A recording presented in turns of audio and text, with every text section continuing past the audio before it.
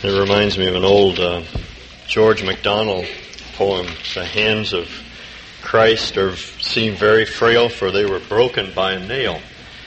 But only He reaches heaven at last, whom those frail, broken hands hold fast. Would you turn with me, please, to the book of Ecclesiastes? The book of Ecclesiastes. That may be a little hard to find, but you will probably never forget the Song of Solomon. And the Song of Solomon comes immediately after the book of Ecclesiastes. This is another one of those texts with a twist. Studying one of these samples of wisdom literature is like reading an Agatha Christie novel or watching an old Hitchcock movie. Your expectations are aroused in one direction, and suddenly you're turned. Everything changes. And at the moment that change occurs, your defenses are subverted. He gets down under your defenses, your defense system, into your mind. And a new insight, a new understanding breaks upon you. That's the point and the purpose of this type of literature. Now, we saw last week an example from the Song of Songs where our expectations are aroused for the kind of love and romance that this young woman envisions.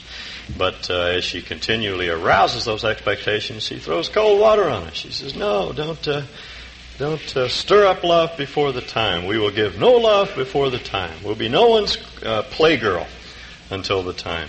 And the time that we see is the time when some man will give himself to you without reservations, with no strings attached, and will love you as Christ loves His church throughout the rest of your life. And then the week before, we looked at Proverbs 31, an example of this type of twist in the wisdom literature, where he paints a picture of the total woman who has it all together. And then instead of saying that her strength comes from her affirmation of her womanhood or her aerobics class, charm is deceitful, he says, beauty is vain. It's the woman who fears the Lord who will be praised. So that we see her strength coming from God Himself, which makes being total possible. Now, the book of Ecclesiastes is exactly like that. It's the same type of literature. So watch out for the twist. It comes at the very end. One of the problems in teaching this book is that it simply cannot be taught piecemeal. If you try to teach it a chapter at a time or a paragraph at a time, it gets very depressing. Because the purpose of the book is to drive us to despair. He does it over and over again. You can't teach the book that way. You have to see it as a whole, which presents an enormous problem because you have 12 chapters and a lot of material to cover. But you need to see it as one lecture. And that's exactly what it is. The word that's used for the speaker here, teacher in the NIV, or preacher in some translations, or professor in others, simply means someone who gives a lecture, someone who addresses an assembly. Our word Ecclesiastes comes from, in fact, it's exactly the Greek word, the Greek title that was given to this book, Ecclesiastes, which means, in Greek, someone who speaks to an audience, someone who addresses an assembly. And that's what this is. It's a lecture. It's all of a piece. It's one garment. You try to cut it apart and you ruin the thing. So we need to see it as the argument develops. He begins in verse 2 with the theme. Meaningless, says the teacher. Utterly meaningless. Everything is meaningless. And you say, my goodness, this book is going to be a bummer. I can see at the very outset that this is going to be a very depressing book to read and to study. 40 times he says in the book, life is meaningless. That's the theme of it all. And so we'll get the point without any misunderstanding. He elaborates. What does a man gain from all his labor at which he toils under the sun? That phrase, under the sun, also occurs a number of times, 30 times in the book, and it's a reference to this life before death. So he makes his point. What does a man gain from all the hard work that he engages in throughout his life? Generations come and generations go. Babies are born, and adults die. We come and go, and mostly we go, but the earth remains forever, and it mocks us. That's the only thing that endures. People go, the earth remains. The sun rises and the sun sets and hurries back to where it rises. The wind blows to the south and turns to the north. Round and round it goes, ever returning on its course. Nature is a closed system. No news from outside. We're shut up in a closed room. All streams flow into the sea, yet the sea is never full. To the place where the streams come from, there they return again. All things are wearisome, he says, more than one can say. Words, actually, have lost their meanings, what he means. As Byron says, society is made up of two polished hordes. Is made up of one polished horde, made up of two tribes, the boring and the bored. Life is wearisome, has no point, has no meaning. As George Sanders said in his suicide note, I'm leaving because I'm bored. Nothing to live for, no purpose or meaning in life. The eye never has enough of seeing, or the eye its fill of hearing. When you first see the sawtooths, you're impressed. The next time you see them, you're less impressed. And people who live up there can look at them all day, and they're totally unimpressed. It's true of pornography. The first time you read pornography, you're titillated by it. The next time you read it, you need something more. The eye is never full. The mind is never satisfied. What has been done will be done again. What has been will be again. What has been done will be done again. There's nothing new under the sun. Is there anything of which one can say, look, this is something new? And nostalgia ain't what it used to be, as someone said. It was here already, long ago. It was here before our time. There is no remembrance of men of old. And even those who are yet to come will not be remembered by those who follow. History is meaningless. As Henry Ford said, history is bunk, has no significance. Life is a tale told by an idiot signifying nothing. And we say, where is this man going? What is he trying to do to us? He sounds like my favorite old pagan poet, Algernon Swinburne, who said, from too much love of living, from faith and fear set free, I thank with brief thanksgiving, whatever gods may be, that no one lives forever, that dead men rise up never, that even the loneliest river runs somewhere out to sea. Nothing but despair. Emptiness. Nothing to live for. Well, now let me tell you what I think this man is trying to do. He is trying to get us to think about the meaning of life rather than simply what life provides. Most of us never really think seriously about the purpose of life. And he puts himself into the skin of an unbeliever who has no information about life apart from what he can observe. In other words, he sees life as a closed system. There is no one outside giving us any help in understanding life. This is all there is. This is all we have. And here's a man who has tremendous resources. As far as we know, Solomon wrote this book. Solomon was probably the most brilliant man who ever lived. Certainly he was the most brilliant man of his time. He might be the most intelligent man who ever lived. He was almost certainly the wealthiest man who ever lived. And at his time, he had more power than anyone else has ever had in the world. He was king of a nation that was the preeminent power in the ancient Near East. So he had all sorts of resources, and he had a lot of time, and he had a lot of money. He could dabble around in all sorts of things. He was a great thinker. He was sort of a Leonardo da Vinci of his time. He was a biologist and a botanist. He classified plants and animals, and he wrote beautiful literature and poetry, and he was a Renaissance man of his time. He could do it all, and he had all sorts of time and leisure and money and resources. He could try everything. So he said, that's what I'm going to do. I'm going to give myself to the pursuit of wisdom and pleasure, and I'm going to try to find out what life is all about as a man would if he had no information from outside. This is what we would call today a cultural apologetic. It's getting into the thinking, into the mind of the man or woman in the world in secular society who doesn't know God and trying to think the way they think. And the Old Testament is a missionary book. I hope you know that. As a matter of fact, one of the Proverbs 8, says that this wisdom is given not to Israel necessarily, but to the whole world. And Deuteronomy 4 points out that the world would look at Israel and say, my goodness, where do these people come up with all this wisdom? And they would be drawn to God as a result.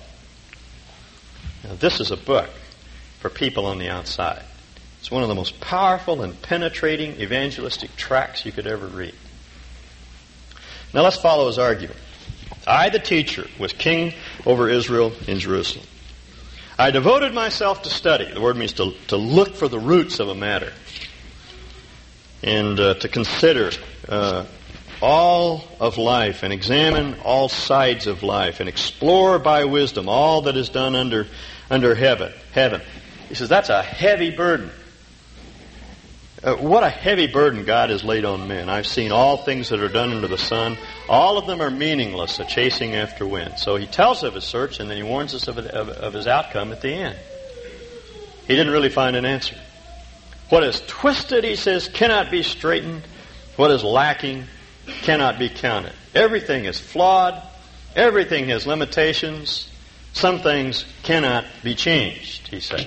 There are certain inexorable things in life that cannot be changed. Some of you know my son Randy. He just got out of the Marine Corps here a few months ago. And he is a big kid. He's about 6'1". He weighs about 240. I always wonder how in the world Carolyn and I could ever produce something that large. He is big. And he was a sergeant in the Marine Corps, and he was used to giving orders and having people jump. He has a little daughter, my granddaughter. I'd like to show her to you sometime. She's the prettiest little girl that ever lived. She is 18 months old, and she's soaking wet, weighs about 13 pounds, and she's just like a little Dresden doll. And Randy says to her, Melanie, pick up your toys. She says, no.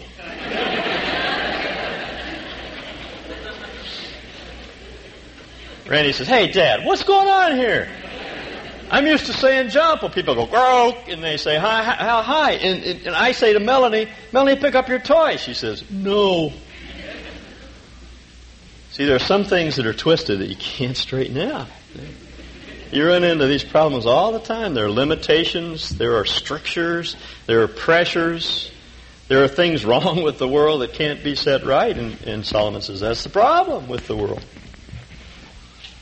He says, I thought to myself, look, I have grown and increased in wisdom more than anyone who has ruled over Jerusalem before me. I have experienced much of wisdom and knowledge, and I applied myself to the understanding of wisdom and also of madness and folly, but I learned this, that it's like chasing after wind. It's empty, it's vain, it's meaningless, it's pointless. Life is zilch.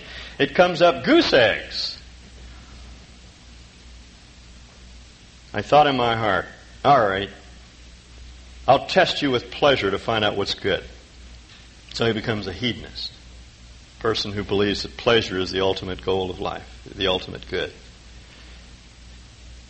But he says that was empty. Laughter, I said, is foolishness. And what does pleasure accomplish?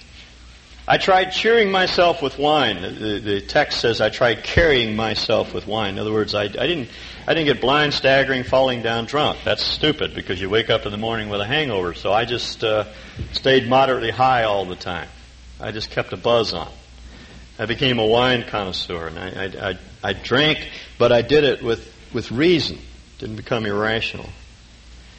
And I embraced folly, my mind still guiding me with wisdom. So he began to look into the absurd, the strange, the obscene, the ugly, the sort of thing that people do. The thing that strikes me about this book is how contemporary it is.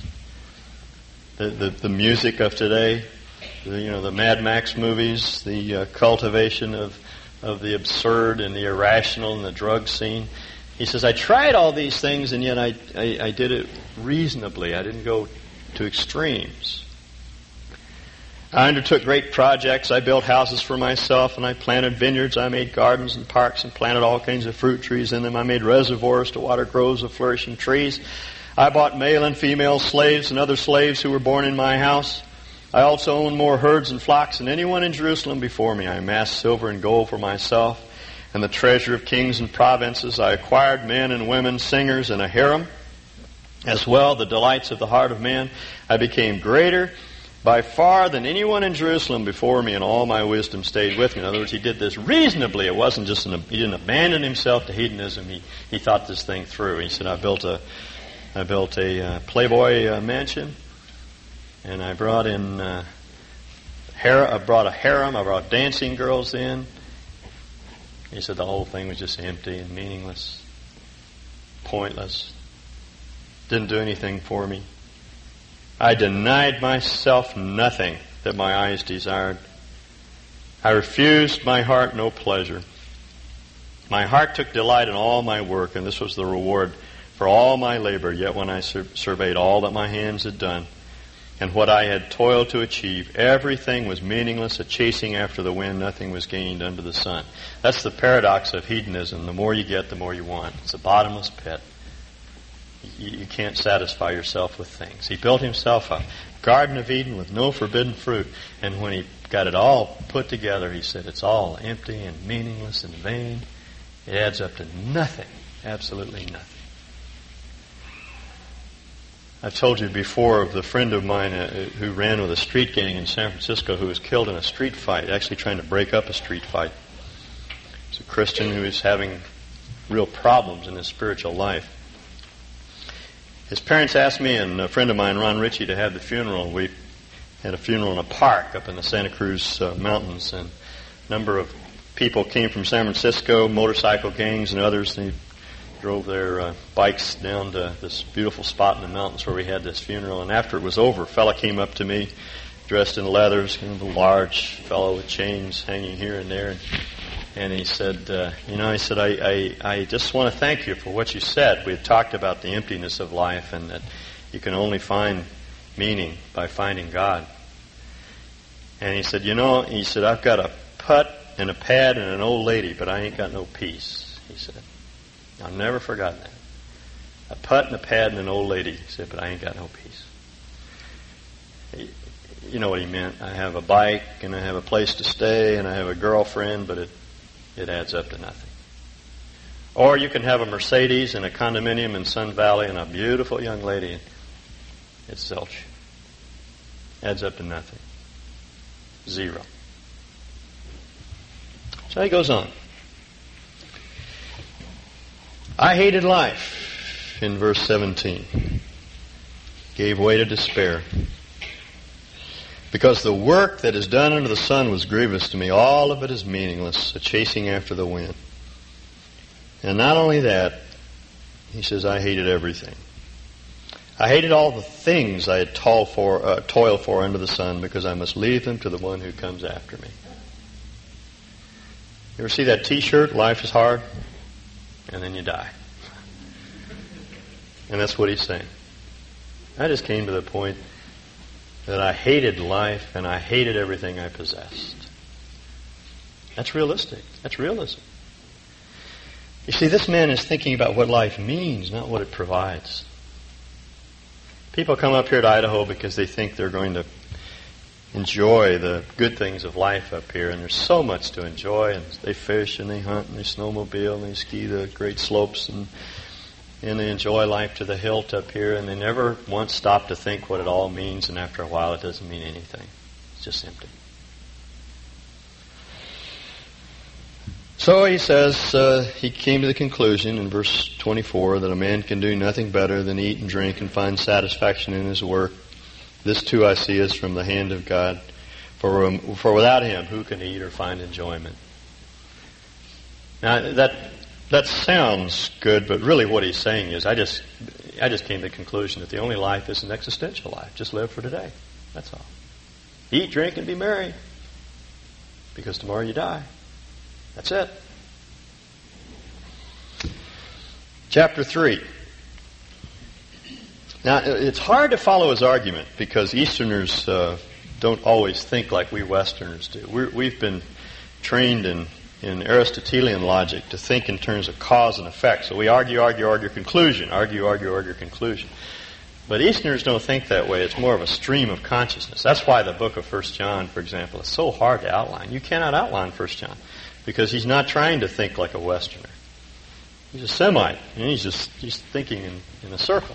It's a stream of consciousness, one idea after another. He says something, it triggers another thought, he takes off on that idea, and that's what Solomon is doing here.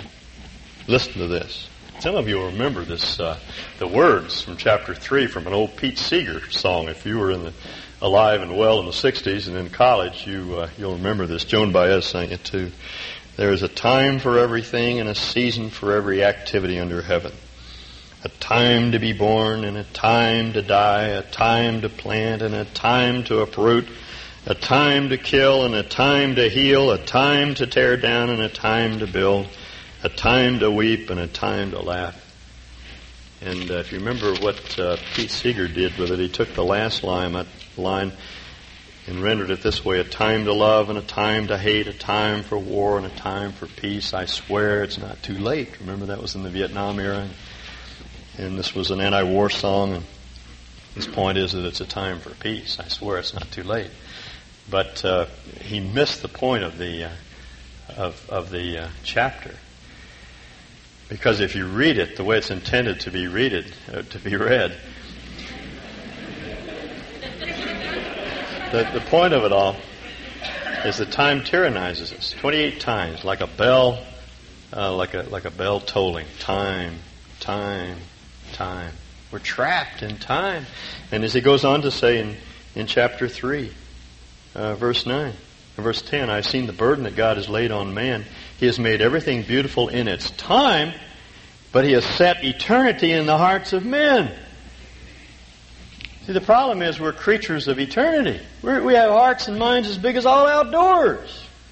We can think God's thoughts after him. And we're trapped by time. Tyrannizes us, controls us. We're controlled by our schedules and our calendars, and we're driven. We check our wristwatches every 30 minutes or so because time just cramps our style. And that's his point.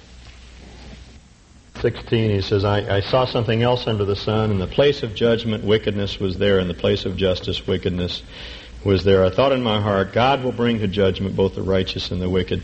For there will be a time for every activity. If there's a time for all sorts of things, there must be a time for judgment. But there isn't. We keep waiting for something to happen in South Africa. We waited for something to happen in Uganda. And where's the judgment? So he says in verse 22, I saw that there's nothing better for a man than to enjoy his work, because that's his lot. For who can bring him to see what will happen after him? There's no afterlife. You might as well go for broke. Get it now, because this is all there is. Now, his thought of the oppressed leads him into a longer poem about the tears of the oppressed, which we'll not have time to look at. Except to say that he concludes from looking at the plight of the oppressed that they're better off dead. As a matter of fact, they're better off never being born. And then he says in verse 4, I saw that all labor and all achievement spring from man's envy of his neighbor. It doesn't spring from good intentions. It doesn't come out of good motivation. It comes out of a competitive spirit. Everything that man achieves, he says, is done because he wants to be one up on his neighbor. You know, everybody's playing king on the mountain. I have a friend down in Arizona who sells stereo systems. He wrote me a letter this last week, and he said, I sold an $8,000 stereo system to a customer of ours. His neighbor calls me up the next day and says, I listened to my neighbor's stereo. I want one that costs $10,000. So the first man called back and said, I want one that costs $12,000. And that's the way we live. That's meaningless, chasing after wind.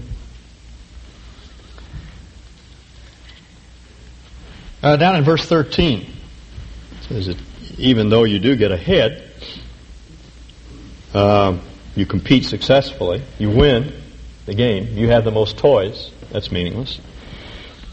Better a poor but wise man than an old but foolish king. Here's an old king that's been in the saddle too long. He's out of touch with reality and needs to be replaced. Better a wise youth than an old but foolish king who no longer knows how to take warning. The youth may have come from prison to the kingship, or he may have been born in poverty within his kingdom. I saw that all who lived and walked under the sun followed the youth, the king's successor. Success story. Poor man makes good, right?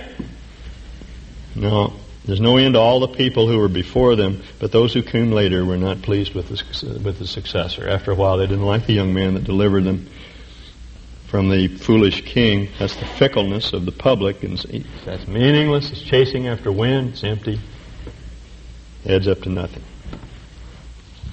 Let's skip a chapter or two. I wish we had time to read all of it. Well, no, let's read verse 8. That's worth reading. If you see the poor oppressed in a district, and justice and rights denied, do not be surprised at such things, for one official is eyed by a higher one, and over them both are others higher still.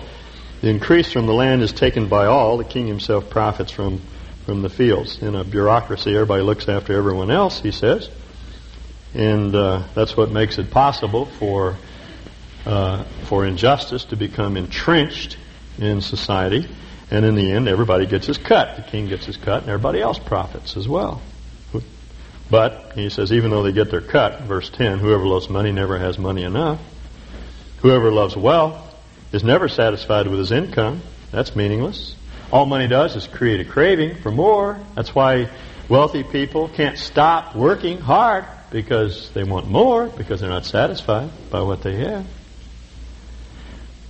And so in verse 18 he concludes again. This is one of a number of conclusions through the book. I realize that it's good and proper for a man to eat and drink and to find satisfaction in his toilsome labor under the sun during the few days of life God has given him, for that's his lot. In other words, live for now. This is it. Better get all you can right now. But in chapter 6 he says there's another evil under the sun. Here's a man who gets it all. He has wealth, possessions, and honor. He lacks nothing, but God does not enable him to enjoy them. He has everything he ever wanted, and he doesn't want anything that he has. That's what Thoreau called destination sickness. He's arrived, and he didn't want any of it. Verse 7, all man's efforts are for his mouth, yet his appetite is never satisfied. You thought about that? And we work in order to buy food, so we can build up our bodies, so we can work, so we can buy food, so we can build up our bodies, so we can work. Now that's meaningful.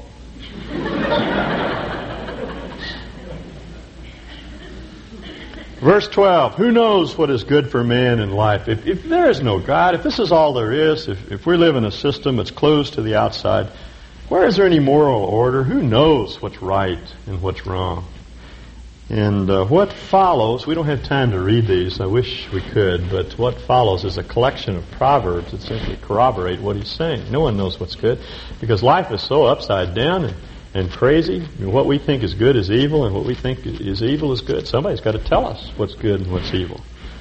A good name is better than fine perfume. Everybody says, that's good. You have a good reputation. That's good. But you know what's better? The day of death. That's a surprise.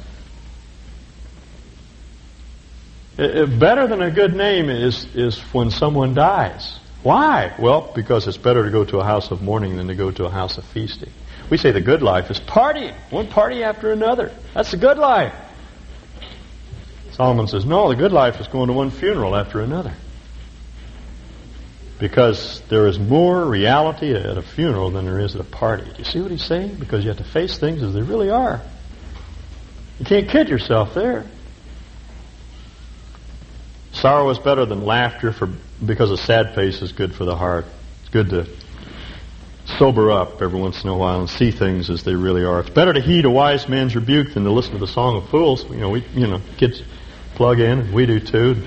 Listen to beautiful music to tranquilize ourselves. And he says, no, it's better to have a friend rebuke you. Someone says a friend is someone who stabs you in the front. Verse 7, extortion turns a wise man into a fool, and a bribe corrupts the heart. You know what that is? That's Lord Acton's axiom. Power corrupts, and absolute power corrupts absolutely. Read verse 15. In this meaningless life of mine, I have seen both of these. A righteous man perishing in his righteousness, and a wicked man living long in his wickedness. The good die young. Does that ring a bell? Do not be over righteous, neither be over wise. Why destroy yourself? Do not be over wicked, and do not be a fool. Why die before your time? It is good to grasp the one and not let go of the other. The man who fears God will avoid all extremes. Do you understand what he's doing? This is all tongue-in-cheek. He advocates moral cowardice with a straight face. If you don't watch out, he says, if you're too good, you may die young. Because it is true that the good seem to die young. But if you're too wicked, you'll probably die too, because your wickedness will get you in the end. So the best thing is to go right down the middle of the road. He advocates non-commitment. Just don't get too religious. You can give God the time of day, but don't really take Him seriously. And you can be wicked, but don't be too wicked. He says all that with a poker face. And you know, that is precisely where society is today, if you stop and think about it. Came across just a great doomsday cartoon the other day. Michael sitting in front of the TV set, and all these loud gunfights and a lot of violence, and the announcer says, "This concludes our regular broadcast day. Stay tuned for the national anthem, film clips of the Marines, and a story from the life of Jesus." And there it is. It's kind of a mosaic of everything put together. A little bit of everything's good. A little bit from the life of Jesus, a little bit of patriotism, this and that and the other. But don't get too serious about anything, because it'll get you in trouble. Let's see. What can I cut out? I'm running out of time. He concludes that no one is righteous on the earth. Verse 30, there's not a righteous man on earth who does what is right and never sins. But verse 22, though it is true that no one else is righteous, neither are you, he says. And so he says in verse 25, I turn my mind to understand and investigate and search out wisdom and the scheme of things, and to understand the stupidity of weakness and the madness of folly. He says, I find more bitter than death the woman who is a snare, whose heart is a trap, and whose hands are chains. The man who pleases God will escape her, but the sinner she will ensnare. Look, says the teacher, this is what I have discovered. Now, he's not dogmatizing. He's not saying that all women are like this. This is just his discovery. Adding one thing to another to discover the scheme of things, while I was still searching but not finding, I found one upright man among 1,000. We'd say I found one in 1,000,000, but not one upright woman among them. Man, the guy is so disillusioned, just utterly disillusioned by life. That was his experience. Tried to find love and was totally frustrated in his search. And so he says in verse 15, I commend the enjoyment of life, because nothing is better for a man under the sun than to eat and drink and be merry. So he says in chapter 9, I reflected on all this and concluded that the righteous and the wise and what they do are in God's hands. Well, that's good, but what kind of God? But no one knows whether love or hate awakens him. If there's no word from the outside, how do we know when we step into death that we don't face a spiteful, hateful God? Who knows what God is like? So he says, this is the evil in verse 3. This is the evil that in everything that happens under the sun, the same destiny overtakes all. Therefore the hearts of men are full of evil, and there is insanity in their hearts while they live. It's the uncertainty about life that drives men mad. It either drives them to evil because they believe there's no moral order in the universe, or they just go insane. So in verse 7, he concludes again, go eat your food with gladness and drink your wine with a joyful heart, for it is now that God favors what you do. Always be clothed in white, and always anoint your head with oil. Enjoy life with your wife, whom you love all the days of this meaningless life that God has given you under the sun, all your meaningless days, for this is your lot in your life. and in your toilsome labor under the sun. Whatever your hands find to do, do it with all your might, for in the grave where you're going there is neither working, nor planning, nor knowledge, nor wisdom. So you better go for all the gusto. You only go around once. So the only life is the existential life. Just pull out all the stops and go for it, because there isn't anything else. Moreover, he says, let me back up to verse 11. I have seen something else under the sun. The race is not to the swift or the battle to the strong, nor does food come to the wise, or wealth to the brilliant, or favor to the learned. But time and chance overwhelm them all. They're cut down by the unexpected. Moreover, no man knows when his hour will come. As fish are caught in a cruel net, or birds taken in a snare, so men are trapped by evil times that fall unexpectedly upon them. And what follows are a number of examples of non-predictable elements in life, things that cut your feet right out from under you, that you never expected. Time and chance, he says, happen to them all. I've told my story before about the man who found a bottle on the beach and rubbed it, and out popped a genie and gave the man two requests. So he wished for a Mercedes SL 380 with a trunk full of gold bullion. He decided he better save his other wish, because you never know when you're going to need something like that. So he gets into his Mercedes, he begins to drive down the freeway, singing to himself, excited about what he's going to do with all of his money, forgets himself and begins to sing, "Oh, I wish I were an Oscar Mayer wiener."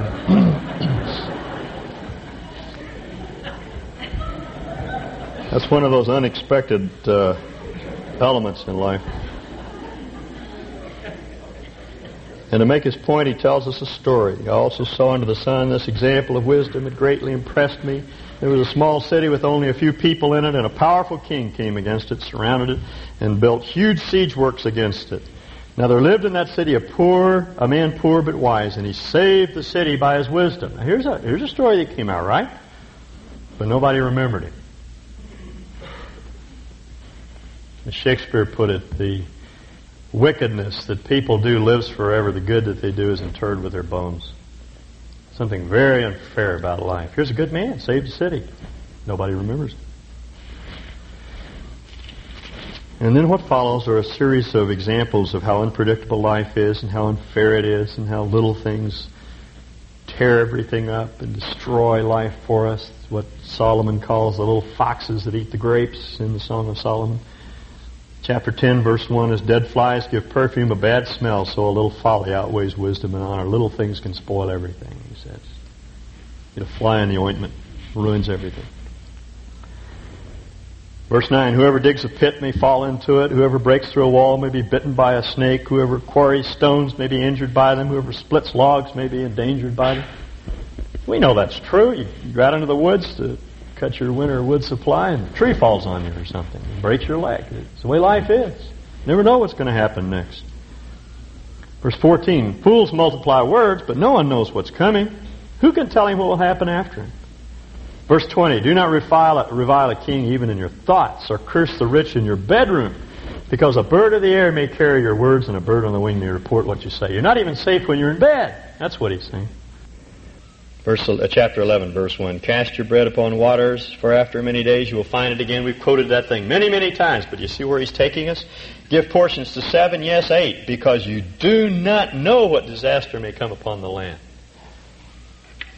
Verse 5. You do not know the path of the wind, or how the body is formed in a mother's womb, so you cannot understand the work of God, the maker of all things. Verse 6. Sow your seed in the morning, and in the evening let not your hands be idle, for you do not know which will succeed, whether this or that, or whether both will do equally well. See, he's driving home this point that life is so uncertain, no one knows. They don't know anything.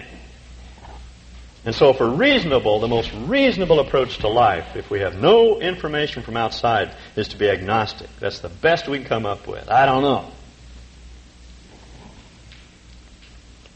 Now, verse 7. He begins to lead us home. Light is sweet, and it pleases the eyes to see the sun.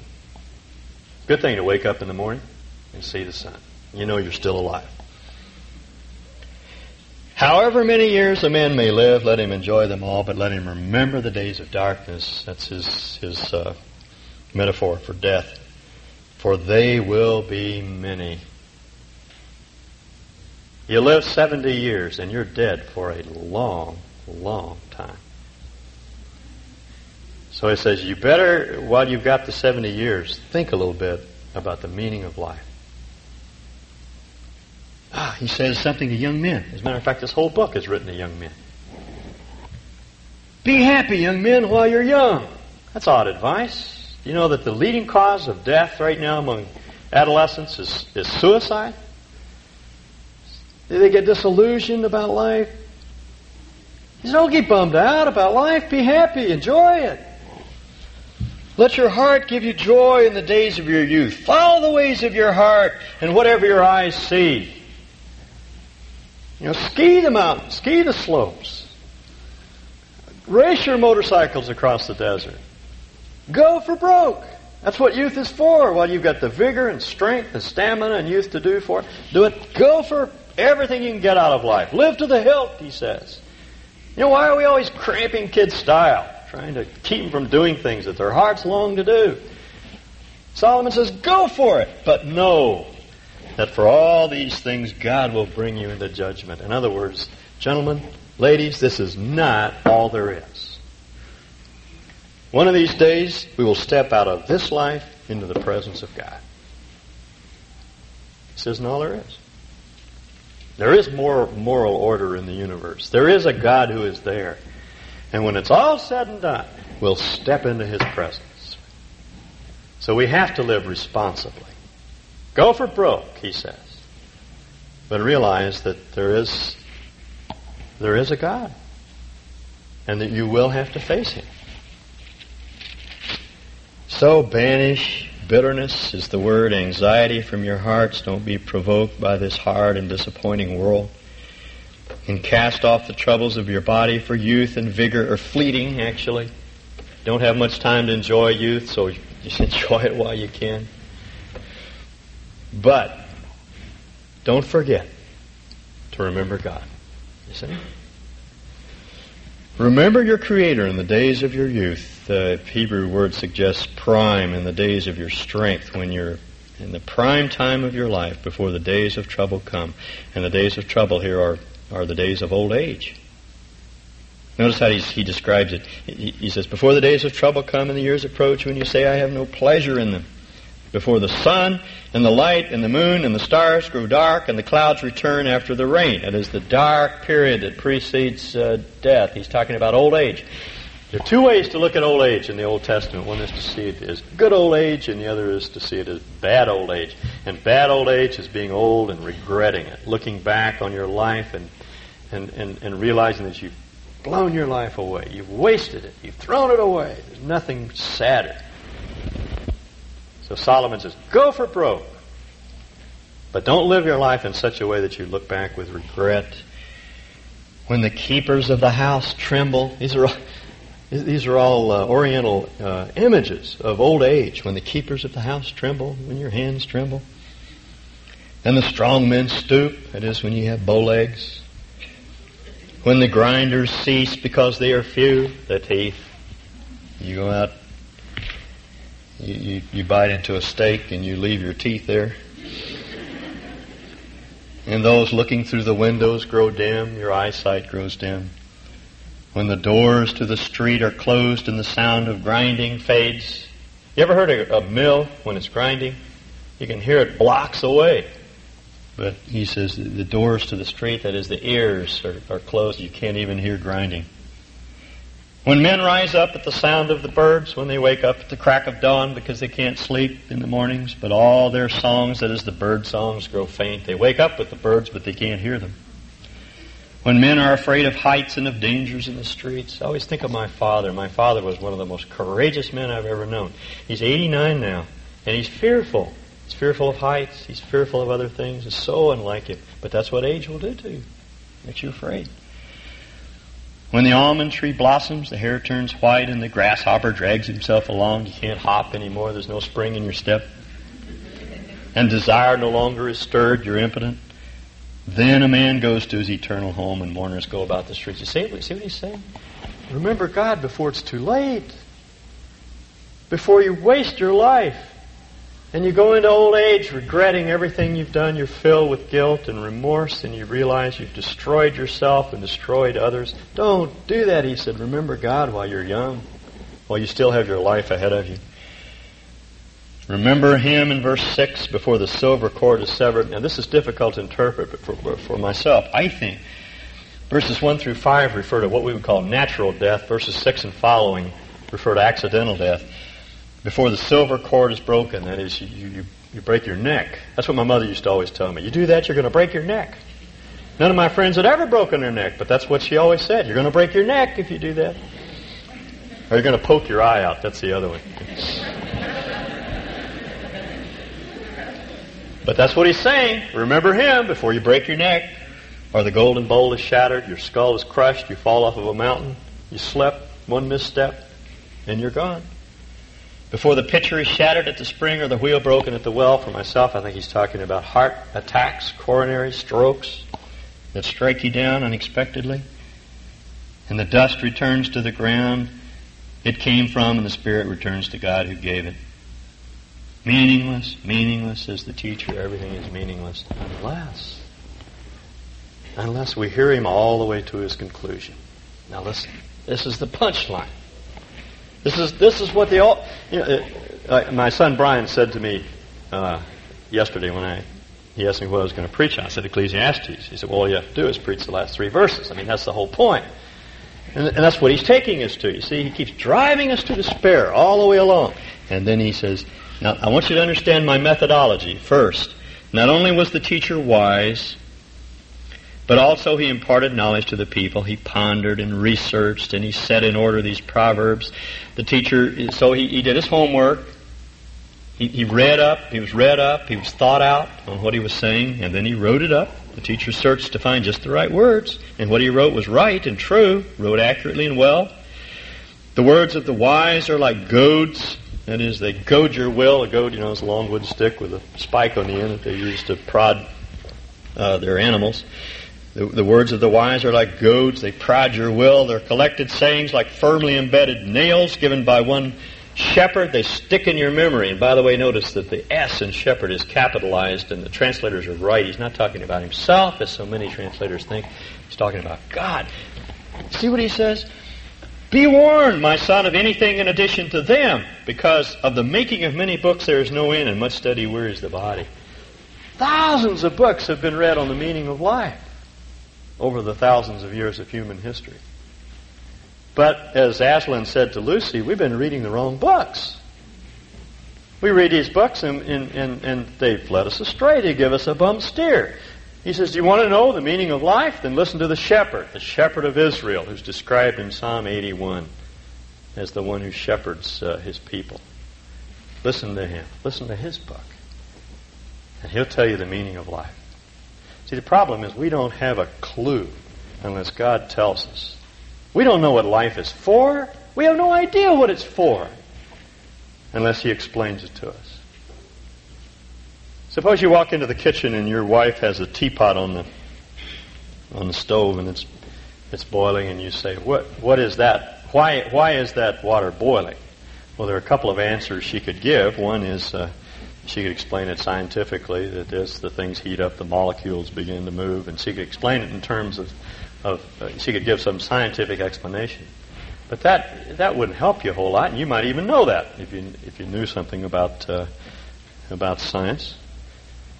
If she says to you, "Well, I'm going to make a cup of tea," that's the sort of thing you could not know unless she told you.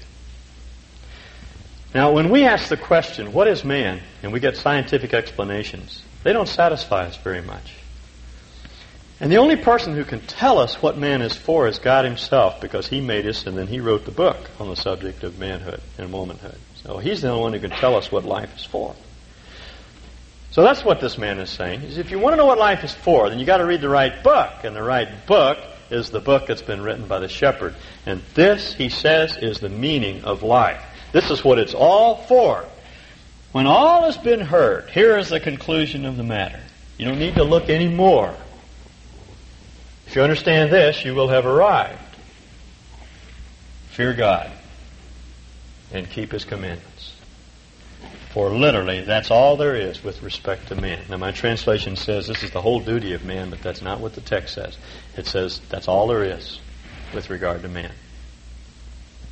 That's the mannishness of man. That's the womanishness of woman. That's all there is. That's what makes us a man. That's what makes us a woman. Is loving God with all of our heart. And when you love God with all your heart, then you want to do what He asks you to do. Because when we do what He asks us to do, then we become like He is. And that's all there is to being a man or a woman. It's knowing God and loving Him and submitting to Him. Once you understand that, then everything falls into place. You know what he's saying? You can't run your business and make a success of it without God. Oh, you can make lots of money. And you could gain a great deal of prominence, but you won't enjoy it. You can't have a family and manage your kids without God. You can't even enjoy a good book without God. You can't even enjoy a good meal. You can't enjoy a run down the slopes. You can't enjoy a kill shot. You can't enjoy anything without God. Not really. That's what he's saying. But once that falls into place, then everything else has meaning. Now you have to understand that he's not talking about any old God. He's talking about the God of the Bible, the God of Israel, the God who has revealed Himself in His Word, the God who became flesh and dwelt among us, the God whose glory and whose beauty we beheld, our Lord Jesus. And when you know Him, everything else falls into place. He doesn't promise success. He doesn't promise prominence. He just promises that you'll understand yourself and you'll understand life and what it's for. Cole is kind of a funny church in many ways. Isn't supposed to be, but it is. And we have a lot of people from different backgrounds here. There are certain things we believe very strongly, certain things that are clearly taught in the Scripture, and these are the things that we try to emphasize. But we don't emphasize other things about which Christians are uncertain and unsure. And consequently, we have people who come from all over. We have Catholics that come, Pentecostals, unbelievers, a number of people here who don't know God yet, who are just looking in. It's one of the best ways, I think, to find God is to watch God's people at work and at play. We're not perfect. We do a lot of things wrong. But I hope you've come to see that there's real love among us and there's a desire to grow and to be what God wants us to be. So there are a lot of you just looking in. And perhaps you're like the teacher. You're on the inside of a closed system waiting for some word from the outside that'll tell you what life is all about. Well, here it is. This is it. It's right here. Jesus said, "Come unto me, all you that labor and are heavy laden, and I'll give you rest." He wants to impart meaning to your life. He wants to give some purpose and make some sense out of a life that's unraveled and has come apart at the seams. Now you've got two options. You can try everything that Solomon tried and spend an awful lot of time doing it and spend an awful lot of money trying to find some answers and in the end look back and discover that you've lost it all, or you can take his word for it. See, that's why Solomon wrote the book. He said, I tried everything. And here's a man who had the resources to do it. And I came to God by the process of elimination. Nothing else worked. And that's what he says to you today and to me. There really is nothing meaningful out there apart from God. But you can know him. He became flesh. He dwelt among us. He gave up his life for us. He died on the cross for our sins. He was raised for our justification. That is the declaration of righteousness that God makes. When he looks at us, he doesn't see our sin. He sees the fact that Jesus paid for that sin, and we are forgiven once and for always. So all you have to do to know him is simply to open your heart to him. As Dee sang, He is standing outside the door knocking. He's not trying to tear the door off its hinges. He will not invade the privacy of your soul, but he knocks gently, persistently. I want you to let him in. You can do that this morning. Our Lord said, "Behold, I stand at the door and knock. If anyone hears my voice and opens the door, I'll come in." You may have a very checkered past. You may think that you've already discredited yourself and that God really could not love you, but He does. If anyone hears my voice and opens the door, I'll come in. Let's pray.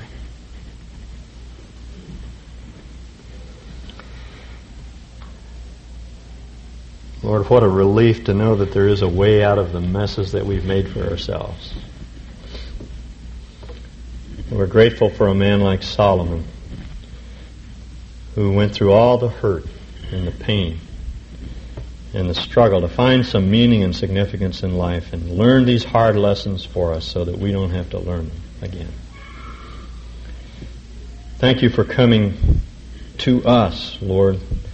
Thank you for condescending to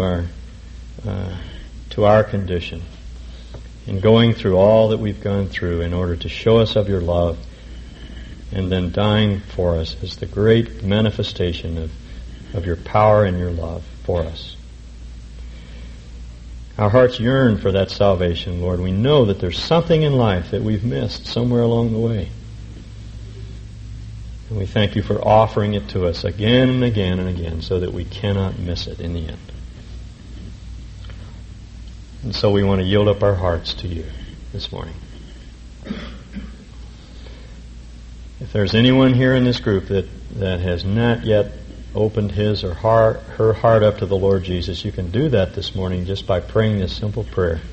Lord Jesus, thank you for dying for me.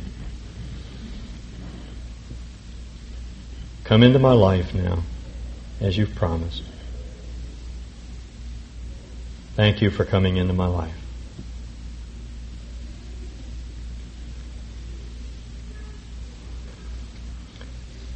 Lord, we thank you for your unremitting, relentless love. We thank you in Jesus' name. Amen.